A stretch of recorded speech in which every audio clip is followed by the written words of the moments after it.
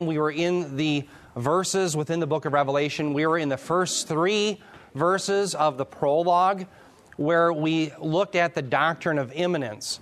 And we went into an excursus about the doctrine of imminence because the entirety of the book of Revelation is bookended with the soon coming of the Lord Jesus Christ. That is, this imminent return and His imminent bringing about of the kingdom. Well, now, as we go into verses 4 through 8 here, we're continuing in the prologue, and notice the 3 things that we're going to be covering this morning.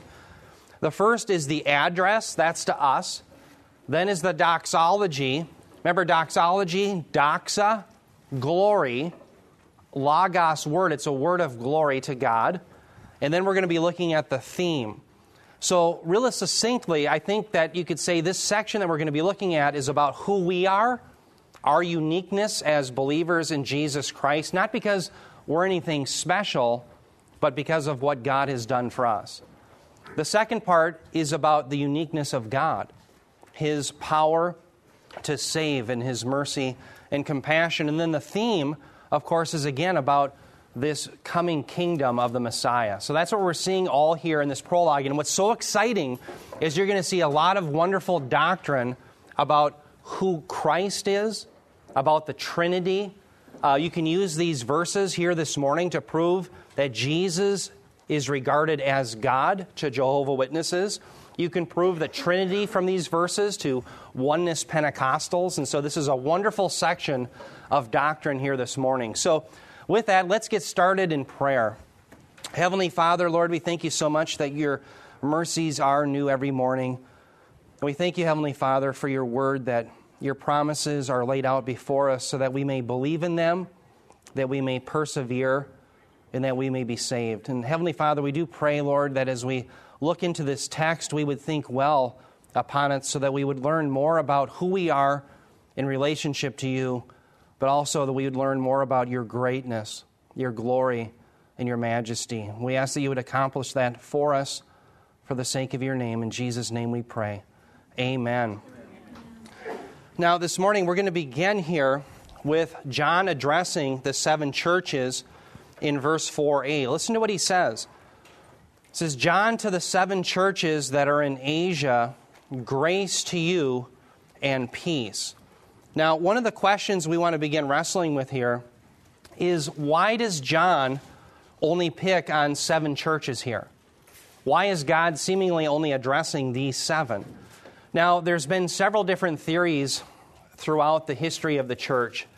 And one of the theories that I want to debunk, so to speak, is held by the historist view and the idealist view.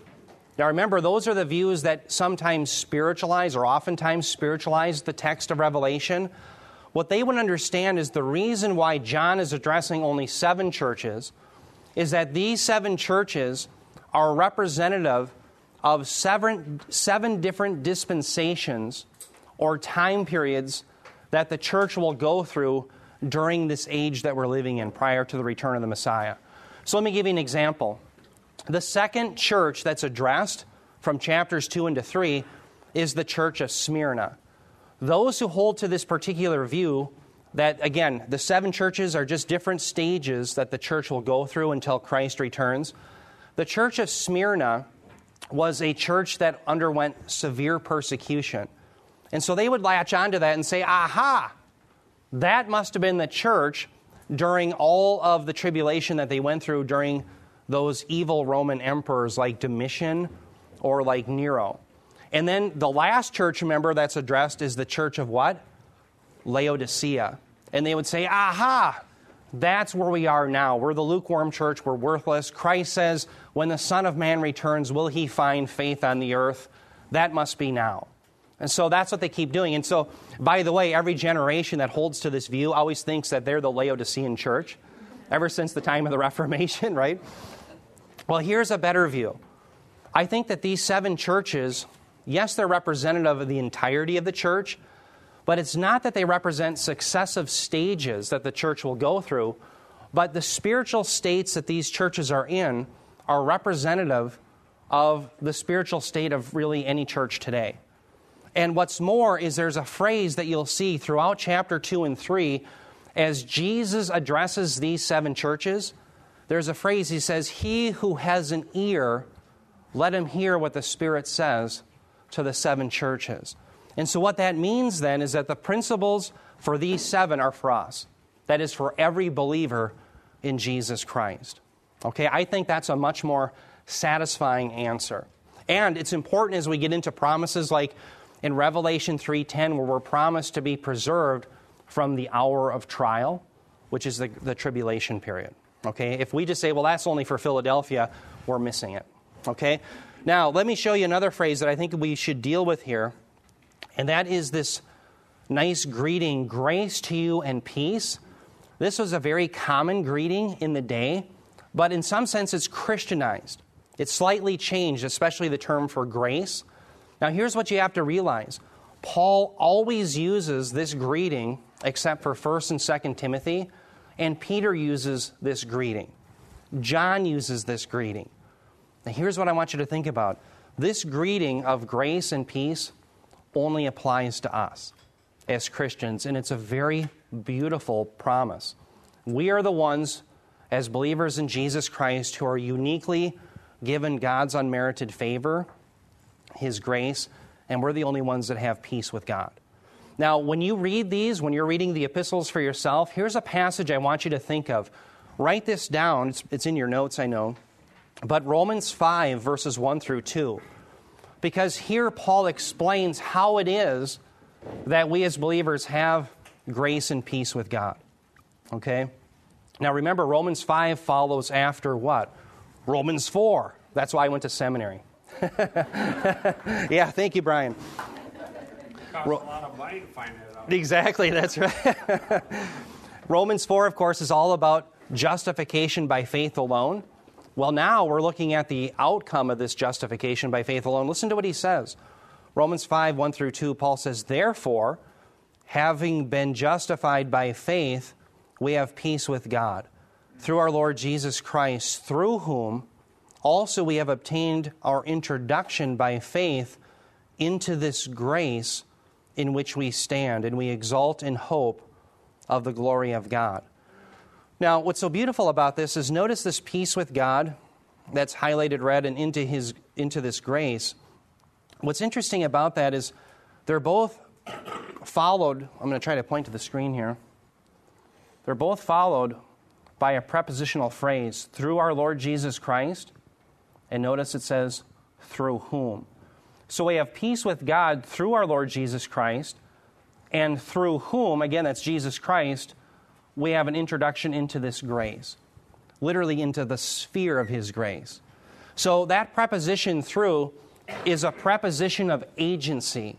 So Christ is the agent that gives us peace with God, and He is the one who deposits us in the camp or the sphere where we have the unmerited favor or the grace of God. That's a preposition of agency. Now, also notice what I have highlighted green. It's by faith. That is the means by which we have these benefits. So Jesus is the agent, faith is the means or the instrument. So here you can see, just in Romans 5, 1 through 2, justification, having peace with God, and God's unmerited favor is only for those that have Christ, and it's by faith. Faith alone, Christ alone, and all to the glory of God alone. This past Wednesday, I did a message about Marxism, and I had recalled that in the 1960s, Marxism became very popular.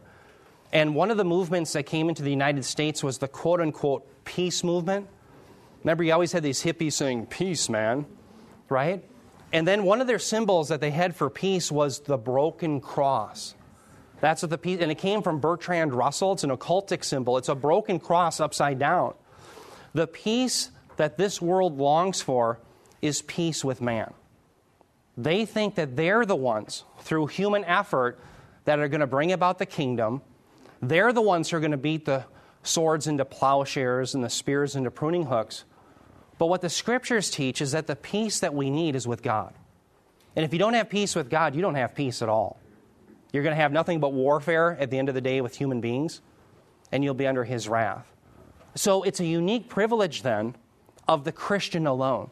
The Christian alone has true peace in God's unmerited favor. That's the uniqueness of you and I. Not because we've done anything, but because of the greatness of our God. We are the only ones that have peace, man, and the only ones that are deposited in the sphere of God's unmerited favor. Isn't that beautiful? What an extraordinary privilege we have as believers in Jesus Christ. Okay, now, let's move on then to the sender of the address. And what you're going to see is that the entire Trinity is sending this address to the church. Revelation 1, 4b through 5a says, "From him who is and who was and who is to come, and from the seven spirits who are before his throne, and from Jesus Christ, the faithful witness, the firstborn of the dead, and the ruler of the kings of the earth." Now, I want to begin with this phrase, "from him who is and who was and who is to come." Now, I don't want to get too deep into the weeds, but I'm going to show you this phrase in Greek. And there's a reason I want to do this. This is what it looks like in Greek, that phrase, "from him who is and who was and who is to come." The very beginning of that Greek construction, there's a preposition, apa. Notice that's where we have our term from. What's very interesting is that preposition always takes a word that is in the genitive case after it. The genitive case in Greek is the case of possession.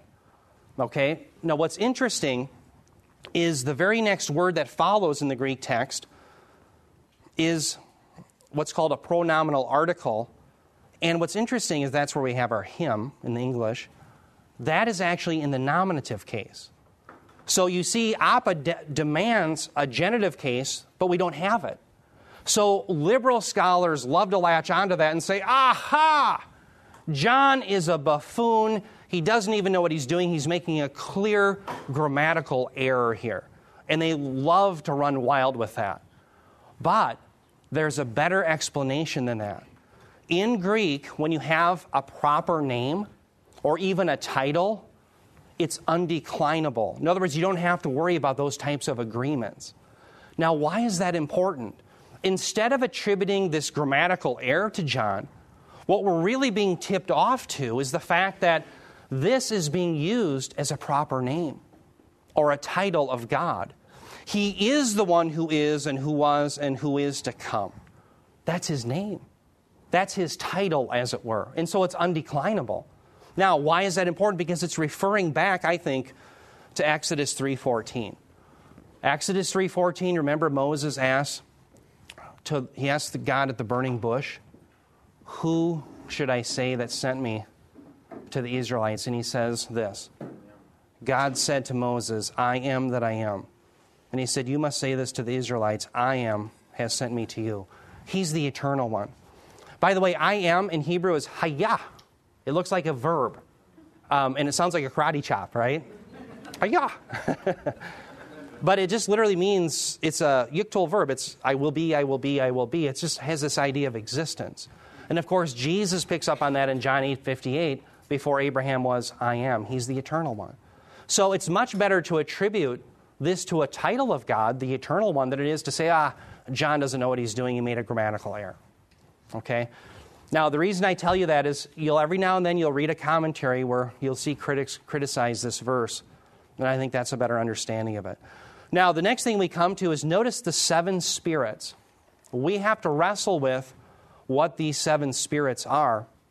And I want you to know that some people claim that the seven spirits it's not a reference to the Holy Spirit, but instead they would claim it's a reference to angels. Okay, now one of the reasons they say that is, notice the seven spirits is listed second in this list of three, if this is the Trinity. Well, they would say, isn't it more likely that if this is the Holy Spirit, it would be mentioned third, because he's often the third person of the Trinity? Well, I don't think that that's persuasive. Number one, Jesus Christ is at the end because the rest of the verses of this passage focus on him. So it's an emphasis idea, okay?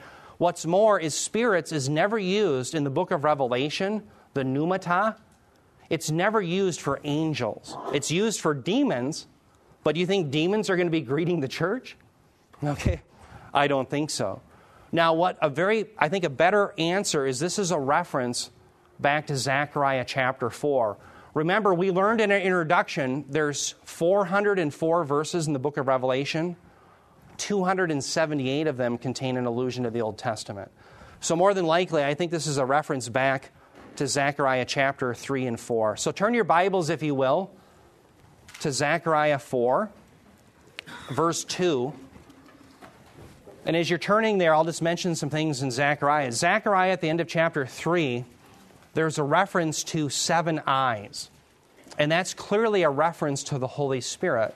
And then you're going to see another imagery, 7 lampstands. And that's also an image of the Holy Spirit. And I think that's what John is pulling on. Okay? And I'll show you why. Zechariah 4:2. This is the Lord again speaking to Zechariah to Zerubbabel. The Lord said, He said to me, what do you see? Now this is Zechariah. And I said, I see and behold a lampstand all of gold with its bowl on the top of it and its 7 lamps. I'm sorry, the lamps. There's the reference to the Holy Spirit. On it with 7 spouts belonging to each of the lamps which are on the top of it. Now we come to that verse. Remember in verse 6? Therefore, I'm going to skip down 4 verses. We covered this last week.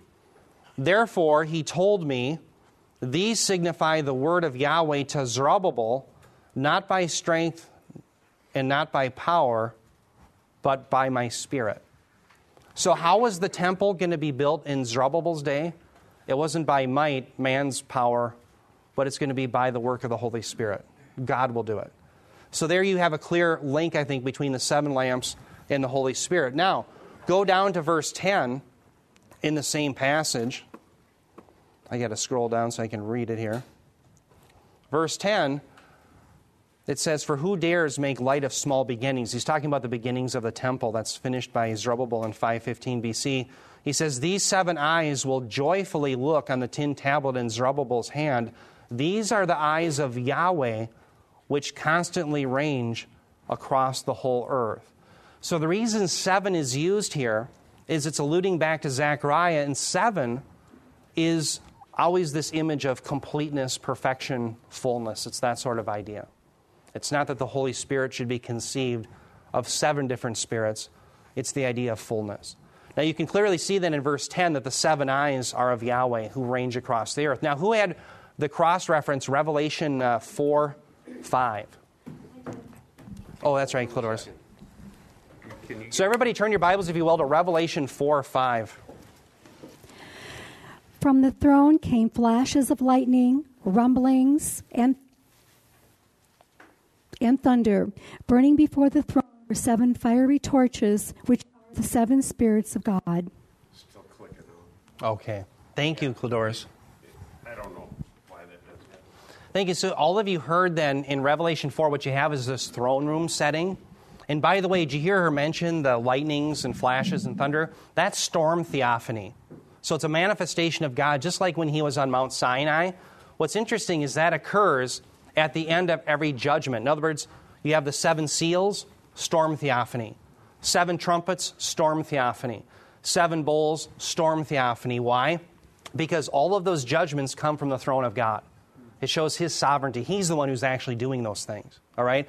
So now in the throne room, remember in the throne room we see that Jesus alone is the one who is capable of opening the book with the seals on it. And so she just read that from the throne room you have the 7 spirits of God. Well, that's obviously the Holy Spirit. It's not that there's 7, it's the idea of fullness.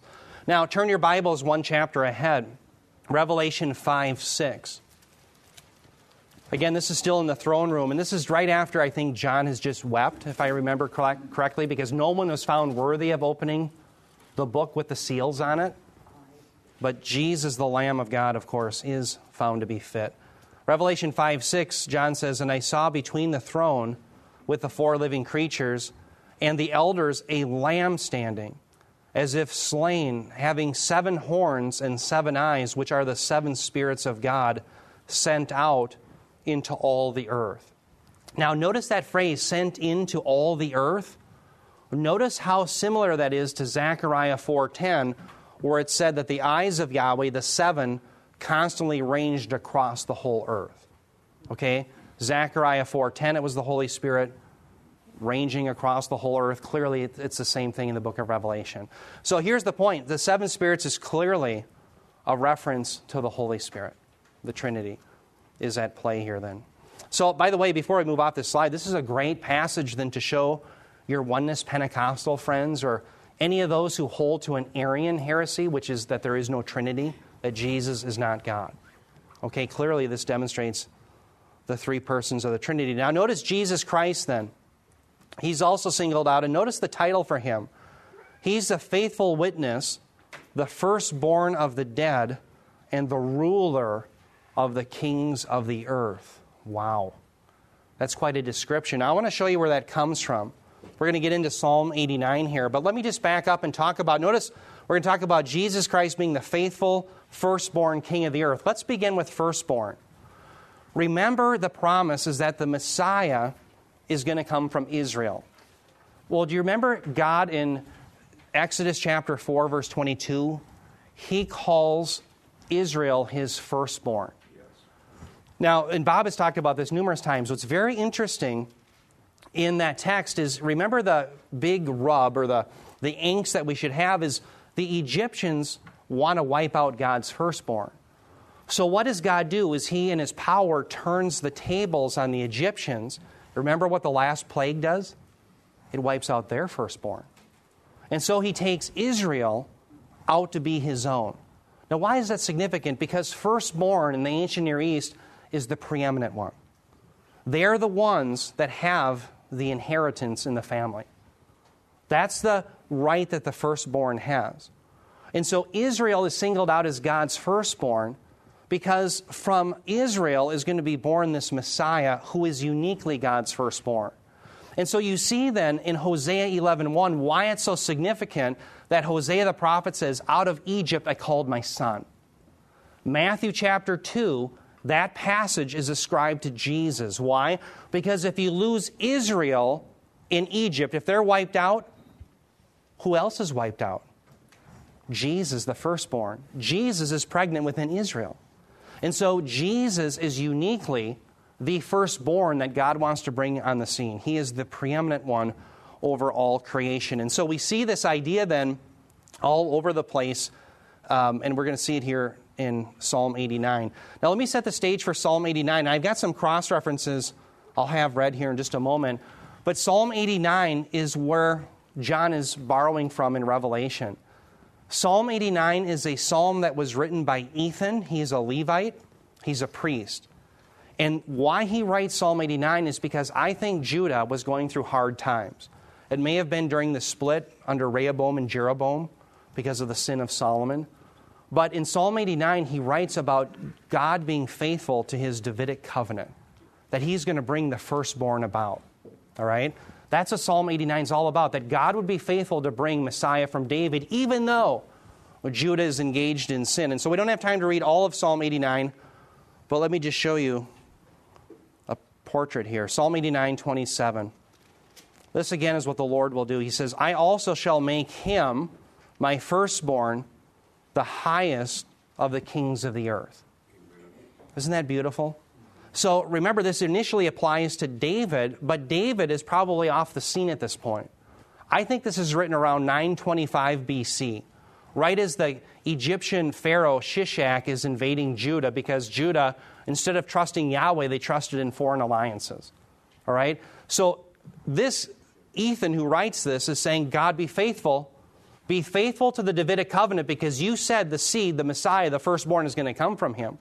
So this ultimately then has to be applied to whom? The Messiah. Now, who had the cross references? We're going to talk about this idea of firstborn, and we're going to talk a little bit about the imagery of firstborn from the dead as well. Who had the 1 Corinthians 15:23? Oh, Norm, thank you. Now, before Norm reads this, remember our cross reference that we're looking at here, or the biblical passage, Revelation 1:5 says that Jesus is the firstborn of the dead. So he's the preeminent one, but he's also, there's a reference to those who are dead. The implication is he's been raised from the dead. Listen to what Norm says here from Paul. But each in his own order, Christ the firstfruits, after that those who are Christ's at his coming. I'm sorry, yeah. In the context there, it's talking about the resurrection. So Jesus is called what? He's called the first fruits. So remember, what's the first fruits imagery? The Israelites, when they would have the first fruits feast, they would take the first portion of the harvest and they would wave it in front of the Lord. And they would say, Lord, we have this much of the harvest. We trust that one day the rest is coming. So the beautiful imagery is Jesus is the first portion of the harvest, but one day the rest of us will follow. So remember, Jesus is really the first one to have a glorified body. Lazarus is raised from the dead. Yes, it's a real resurrection. But what happens is he dies again. Right? He doesn't have a glorified body as Jesus does. So Jesus really is the firstborn of the dead. He's the first fruits of the resurrection. Okay? Now, I want you to see the other side of it, though, is this idea of preeminence, and that tied into the firstborn from the dead again. Colossians 1:15 and 18, is that you? I have it. Oh, Brian, sorry. Did I skip over you, Clodoris? No, she read. Oh, you read already. I'm sorry. You're right. Yeah. Thank you. Go ahead. He is the image of the invisible God, the firstborn of all creation. For by him all things were created, both in the heavens and on earth, visible and invisible, whether thrones or dominions or rulers or authorities. All things have been created through him and for him. He is before all things, and in him all things hold together. He is also head of the body, the church, and he is the beginning, the firstborn from the dead, so that he himself will come to have first place in everything.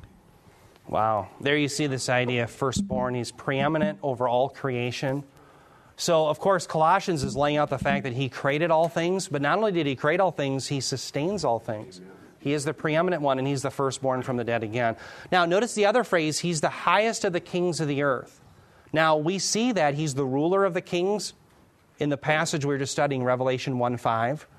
At the end of Revelation, in chapter 19, remember Jesus returns, and he's on that white horse, and do you remember what's written on his thigh? Faithful and true. Exactly, that's written there. But this is on his thigh. It's a name written, King of Kings and Lord of Lords. Yeah, but that's also in the mix. Yeah, Nancy. Could you please explain to me why him being a pronoun in that verse is not capitalized? Yeah, good question. This may be, first of all, I don't remember what text. I think I took it from the NASB. Mine is not. Is yours the NASB? Do you have NASB Bible? Mm-hmm. Yeah, the NASB, the New American Standard Bible, will, if it thinks it's a reference to God, it will capitalize the pronoun. Now, here's the issue. There's an interpretive call here, is there not? Because the him really belongs to David, right? But remember our corporate solidarity, the one and the many? You have David, and from whom David, or the one who comes from him, is, of course, the greater David, the Messiah. That's why, remember in Ezekiel 37:25, David has been dead for 500 years, about 450. And it says David will reign over them. They're not talking about David. They're talking about the Messiah.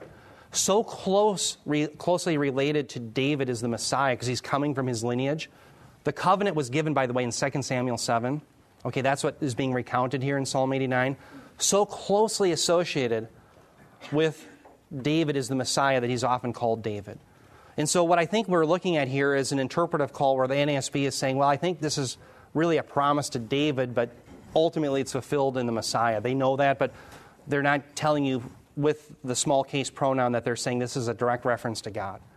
Okay? Now, sometimes, just to let you know, sometimes I quote from other versions like the ESV, and they won't, typically I show you that I say ESV. Sometimes I forget, and sometimes they don't have capital pronouns. Yeah. Does that help, Nancy? Okay. Yep. Eric, does the same apply to your verse in Revelation 1:4 through 5, firstborn, the firstborn? Exactly. That's the whole point. I'm just showing you kind of where that imagery is fleshed out. It's the same implication? Same implication, exactly. Thank you. Yep. So what John wants us to see then is this Jesus is related to David. He's the preeminent one, just as Israel was, just as David was. So remember, the very first promise is the Messiah is going to come. He's going to come from Abraham, Isaac, Jacob, Judah. Judah's a tribe. Of all the tribes of Judah, there's a family that's singled out. It's David's family. That's 2 Samuel 7. Ethan, during a time of trial, saying, Lord, remember that promise. Okay? So what John is doing in Revelation all those years later, he's saying Jesus fulfills all of this. He really is the fulfillment of Psalm 89, of the Davidic covenant. That's what he's saying here. Okay? So again, he's the highest kings of the earth. Now, look at what it goes on to say. It's very beautiful. Psalm 89, 33 through 37. The Lord says, but I will not break off my loving kindness from him, nor deal falsely in my faithfulness. My covenant I will not violate. Now that's proof that it was a Davidic covenant right there. Nor will I alter the utterance of my lips. Once I have sworn by my holiness, I will not lie to David. His descendants shall endure forever, and his throne is the sun before me. It shall be established forever like the moon, and the witness in the sky is faithful. Now, let's begin in this passage, because again, John is borrowing right from this passage in Revelation. What about this idea of loving kindness? Well, remember when we were studying, this is probably a couple of months ago, about Mephibosheth? That term is chesed. Now, remember who Mephibosheth was? Nobody from nowhere. He was a nobody from nowhere, exactly, a spiritual cripple. And what was the problem? Mephibosheth was from the lineage of Saul. Yeah. David ascends to the throne. Bob, by the way, read the article, Having Dinner with the King. Dining. Dining with the King. Dining with the King. It is on your CIC. It's the last one put out, right? I think so. Yeah. It explains this whole thing in wonderful detail. But Mephibosheth is the one who should be killed by the king. So think about David represents Messiah, God. Now, he's not God. He's representing him. He should kill Mephibosheth. He's a contender to the throne. Aren't you and I contenders to the throne? But Mephibosheth is also helpless. He's crippled. And so unless David shows chesed, loving kindness, Mephibosheth is going to be wiped out. But Mephibosheth is actually taken by David because he remembers his covenant to Jonathan, and he brings him into his palace. And he says, you're going to eat forever at the king's table. And remember what Mephibosheth says? Who am I but a dead dog to eat at the king's table? It's a beautiful picture of salvation. So this loving kindness then is this term chesed. And so it has to do with this idea. I like to translate it covenant love. There's two elements involved with it. There's this idea of mercy, unmerited favor by God that's extended to a person so that they have a relationship with Yahweh. But then, on the basis of that initial reaching out by God, there's a continuation of faithfulness, a covenant, whereby even if the person is faithless, God remains faithful to his promises. That's why I like to call it covenant love. Now, what's so beautiful is his covenant love is to whom? It's to David. Because he promised Messiah is going to come from David. So notice what he says to David. He says, his descendants shall endure. That term is better rendered seed. It's the term zerah, or zerah. Okay? Now, why is that important? Because the very first promise in the Bible, Genesis 3:15, is about zerah. The seed of the woman is going to come and crush the serpent's head. That's the very first gospel. So the seed then we see is going to again come from Abraham, from Isaac, from Jacob, from Judah, and now it's going to come from David. And so what does he say? This promise is going to endure. Just as the moon endures month after month that goes through its cycle, God's promise to bring about the Messiah from David will endure. So now Jesus is called the faithful witness. He is the one who demonstrates in Revelation 1:5 that all of these promises are found in him. That's what the Holy Spirit wants us to see. That Jesus Christ fulfills all of the promises, and God was faithful despite all of the sin of Israel, all of the sin of David, all these generations he was faithful. Why? Because even when we're faithless, he remains faithful, for he cannot deny himself. That's chesed. And that's all found then in the person and work of Christ, from whom we have grace and peace. Wow. Amen. Boy, John is really throwing it on us, isn't he? Okay. Now, let's keep going then, and we see the doxology. Remember, doxa, glory, logos, word. It's a word of glory, and of course, it's given to God. What's very interesting, is this word of glory is extended to Christ. What does that show you? Jesus is God, because only God is given glory. Right? So this is great affirmation of the deity of Christ. Revelation 1:5b through 6 here, it says, to Him, that's to Christ, who loves us and released us from our sins by His blood.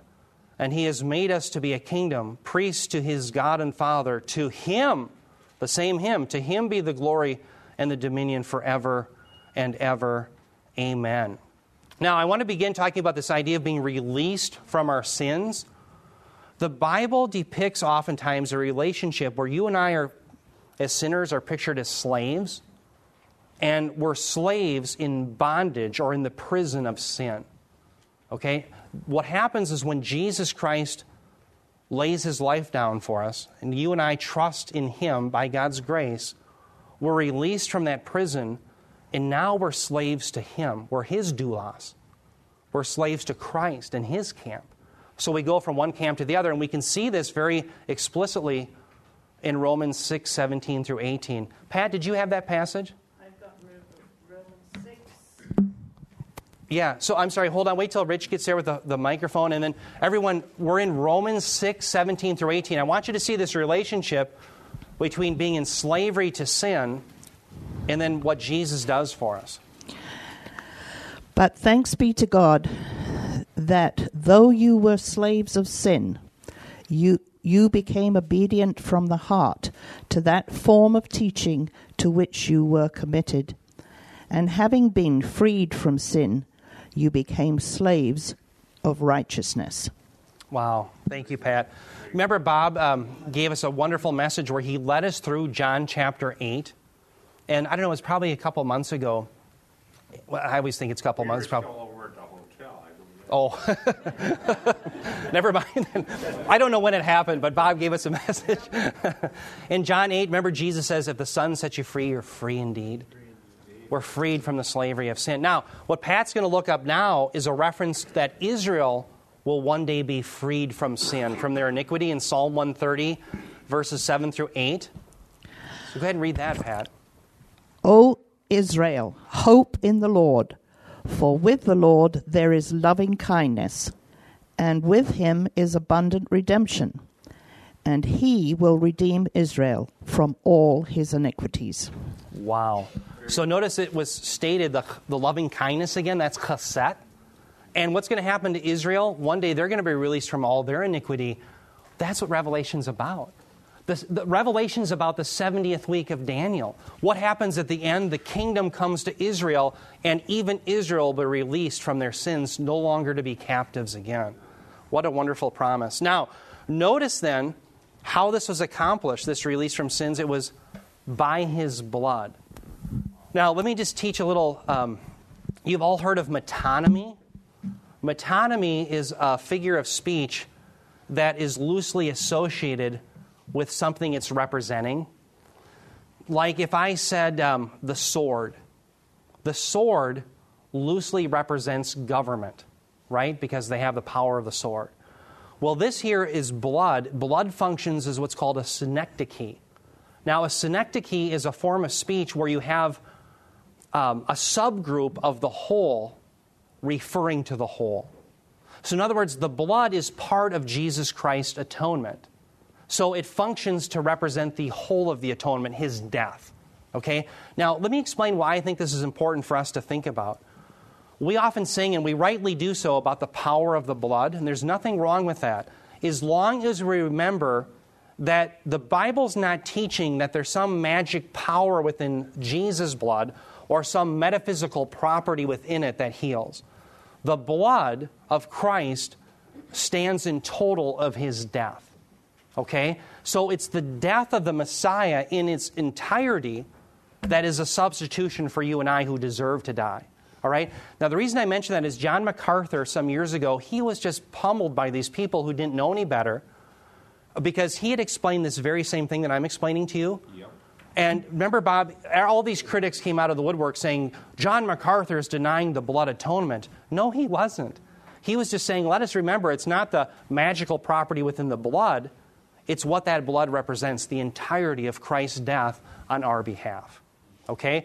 So remember that the next time we're singing there's power in the blood, we're not claiming magical properties, metaphysical properties to the blood. What we're saying is it represents the entirety of Jesus' death on our behalf. Okay? All right, so now what I want you to see here also is, notice here we're called to be what? A kingdom and priest to God the Father. Now, if you read the Gospels, you'll always see Jesus talking about the kingdom. He's talking about the kingdom being at hand. He's talking about those who are fit for the kingdom. The kingdom is comprised of individuals who repent now and trust upon the Lord Jesus Christ. But what Revelation is all about is the kingdom coming where there's a place for us. Not that there's not a place for us in heaven, but we are going to reign, as it says in Revelation 5, where? Upon the earth. Okay? So this kingdom then takes upon special meaning in the book of Revelation because the kingdom is breaking forth, or it will in the future, right, when Jesus Christ returns. That's the idea of the book. Now, think about it. You and I are called priests. In fact, we see this in 1 Peter 2:5. We are called a royal priesthood. I want you to think about how unique it is that you and I are now priests. In the Old Covenant, if you were going to be a priest to God, you had to have a special heredity. You had to be what? From the lineage of Aaron. But think about our privilege. How are you and I qualified to be priests of God? By being sons and daughters through Jesus Christ. It's adoption. Now think about in the Old Covenant, the priests, what did they have to do? They had to keep offering the blood of the animals over and over and over. What do you and I offer? The preaching of the gospel, Jesus Christ crucified once and for all. A once and for all sacrifice. So we have a much better priesthood. It's resultant from Jesus Christ, who is a priest in the order of Melchizedek. Very beautiful indeed. Now, here's what I want you to see too, is notice here, it says, to him be the glory and the dominion forever and ever. That's clearly a reference to Jesus. Again, the reason that's significant is Jesus is being given glory, and that's something only God is given. In fact, let's look at a couple of passages for that. Who has the Psalm 2, verses 1 through 12? I think Jim does. Now, this is the entire Psalm 2, but I want you to listen to Psalm 2 because it talks about his dominion of the Messiah, and it also is talking about his glory. Okay, Psalm 2. Why do the nations conspire and the peoples plot in vain? The kings of the earth take their stand, and the rulers gather together against the Lord, against his anointed one. Let us break their chains, they say, and throw off their fetters. The one enthroned in heaven laughs. The Lord scoffs at them. Then he rebukes them in his anger and terrifies them in his wrath, saying, I have installed my king on Zion, my holy hill. I will proclaim the decree of the Lord. He said to me, You are my son, and today I have become your father. Ask of me, and I will make the nations your inheritance, the ends of the earth your possession. You will rule them with an iron scepter. You will dash them to pieces like pottery. Therefore, your kings, be wise. Be warned, you rulers of the earth. Serve the Lord with fear, and rejoice with trembling. Kiss the Son, lest he be angry, and you be destroyed in your way. For his wrath can flare up in a moment.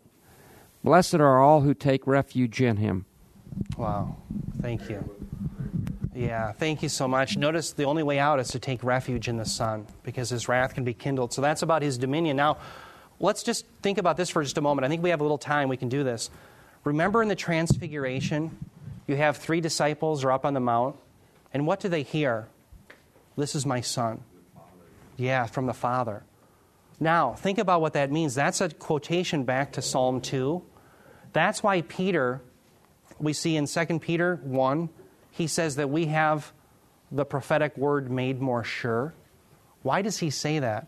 Because the apostles were dealing with false teachers and saying, this Jesus isn't coming back. And you today have people that are saying, this Jesus is never going to have dominion as this passage is teaching. But the apostles were there. They were on the Mount of Transfiguration. They heard the voice say, this is my Son. They were there. They were eyewitnesses. Now, the reason that's so significant is, remember when Jim was reading, one of the promises, I think it's in verse 7, is that the Son in Psalm 2 is going to have the nations as his inheritance. when Jesus hears that on the mount, he doesn't have the nations. He's not ruling over the nations yet, that is physically. And so what Peter reasoned was Jesus must return a second time. And so they had all the prophetic word clarified and made sure, because it was affirmed that this Jesus must come back. He is the Messiah, and he will reign over the nations. You and I don't experience this ourselves. We are trusting in the word of the apostles. We trust in the word of God by faith, right? But there's evidence because they saw these things, all right? Now, the other passage I want someone to read here, I think we had Philippians 2, 9 through 11. Oh, yeah, Floyd, go ahead. When you get a chance, can you explain doxology? Yeah, Just real doxology, doxa is glory. It comes from two words, doxa, glory, and then logos is word. And so that's put together. And so it's a word of glory. And so notice the glory is being given to whom? It's to him, which is Jesus. Okay, yeah. And so that shows us that Jesus is God. Very good question. Now, with that, we have the Philippians 2 passage. This is about giving glory to Jesus. But what's interesting is it was initially applied to Yahweh in Isaiah 45:23. Well, what does that mean? Well, Jesus is Yahweh. That's what we can see, yeah. So who had the Philippians 2? Oh, yeah, Mary Alice.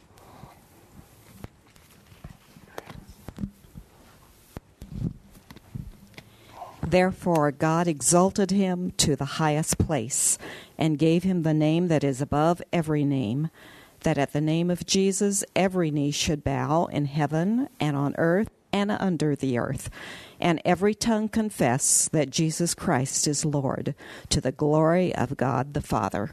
Wow, amen. So God the Father is glorified when his Son is confessed as being Lord and given glory.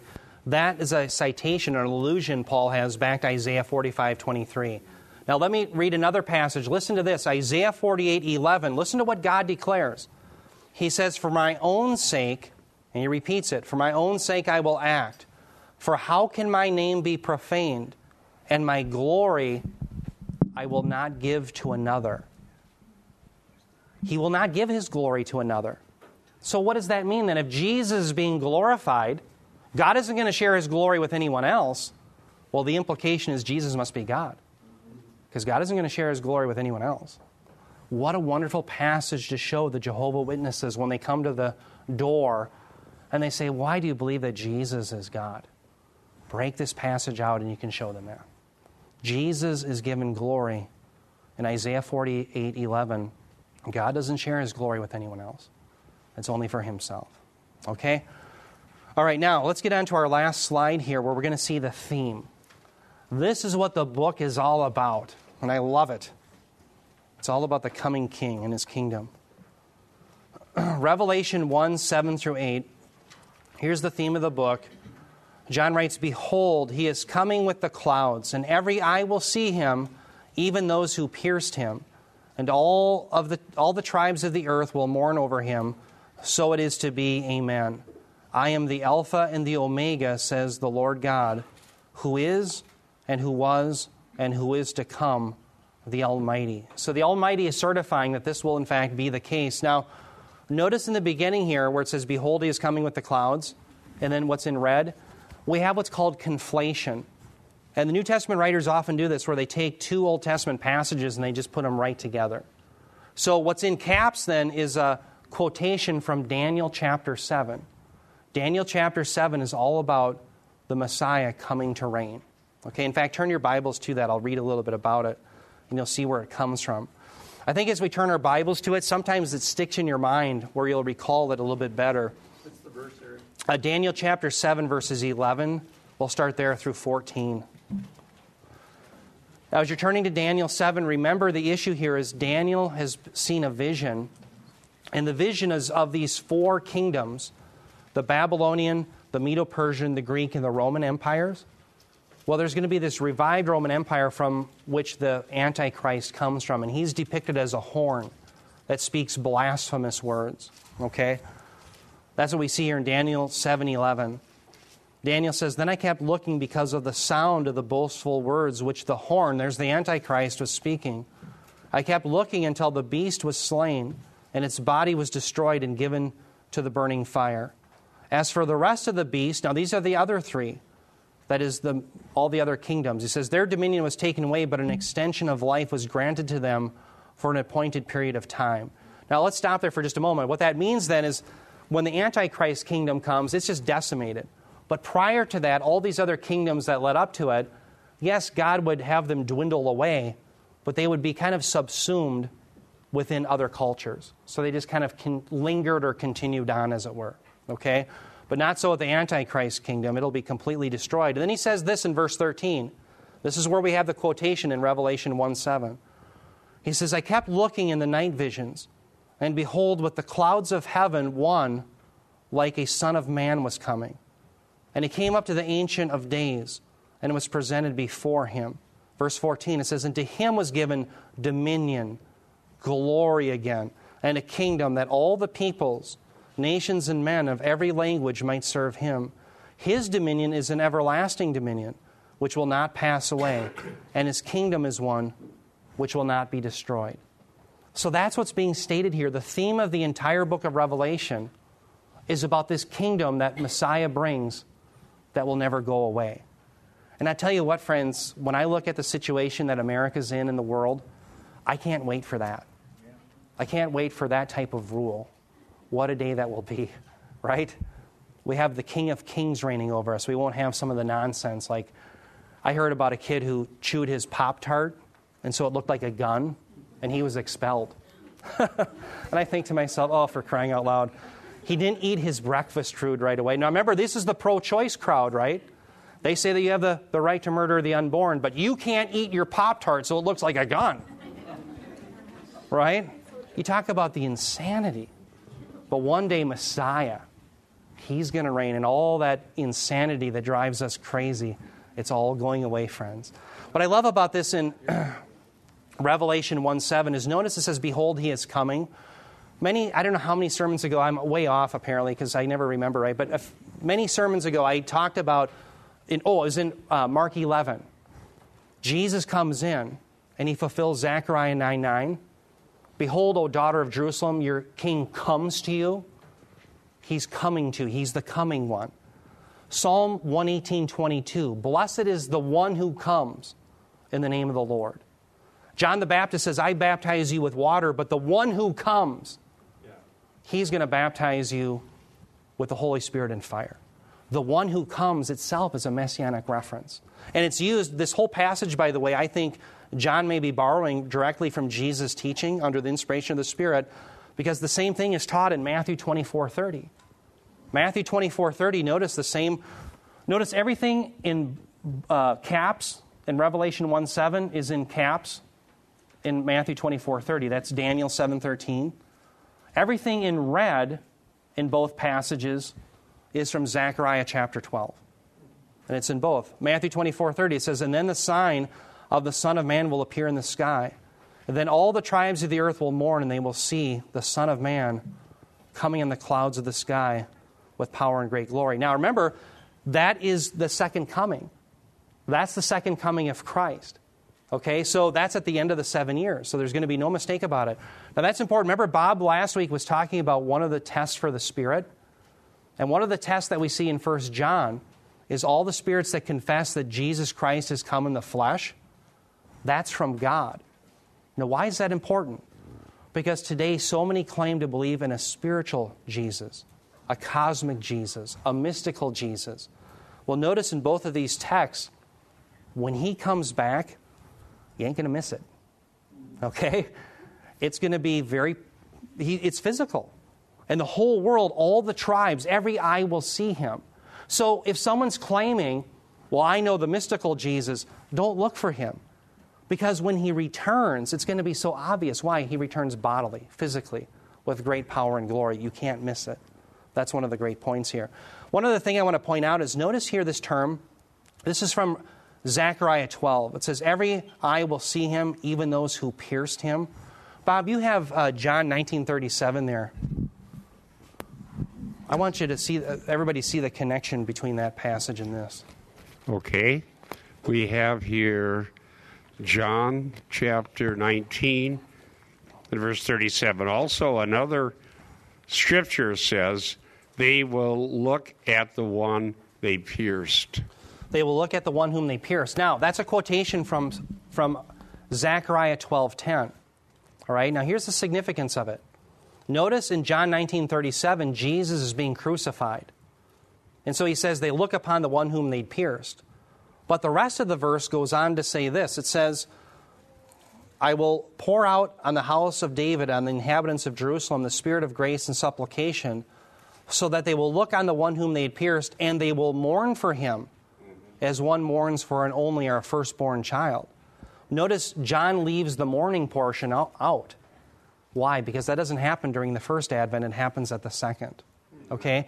Now, one other thing about that pierced, a lot of scholars say John didn't write the Bible, or the book of Revelation. He didn't write it. Well, this term that's used, egneto, is used only here by John in Revelation 1:8 or 7, and it's also used in John 19:37. Those are the only two times that term is used, and they're both used by John. And so that very term pierced is a proof, I think, that John wrote the book of Revelation because it's so unusual. It's not used in the Septuagint, that term. Only John uses it for the piercing. It's unique. It's unique to John. So do you want evidence that John wrote Revelation? There you have it. All right? Now, what else do we have in the goodie bag here? Oh, think about this, dear ones. Think about this great promise where it says, I am the Alpha and the Omega, says the Lord God, who was, or who is and who is to come, the Almighty. That very same thing is said at the end of Revelation 22, and Jesus says it. He says in Revelation 22:12-13, Behold, I am coming quickly, and my reward is with me. And he says, I am the Alpha and the Omega, the first and the last.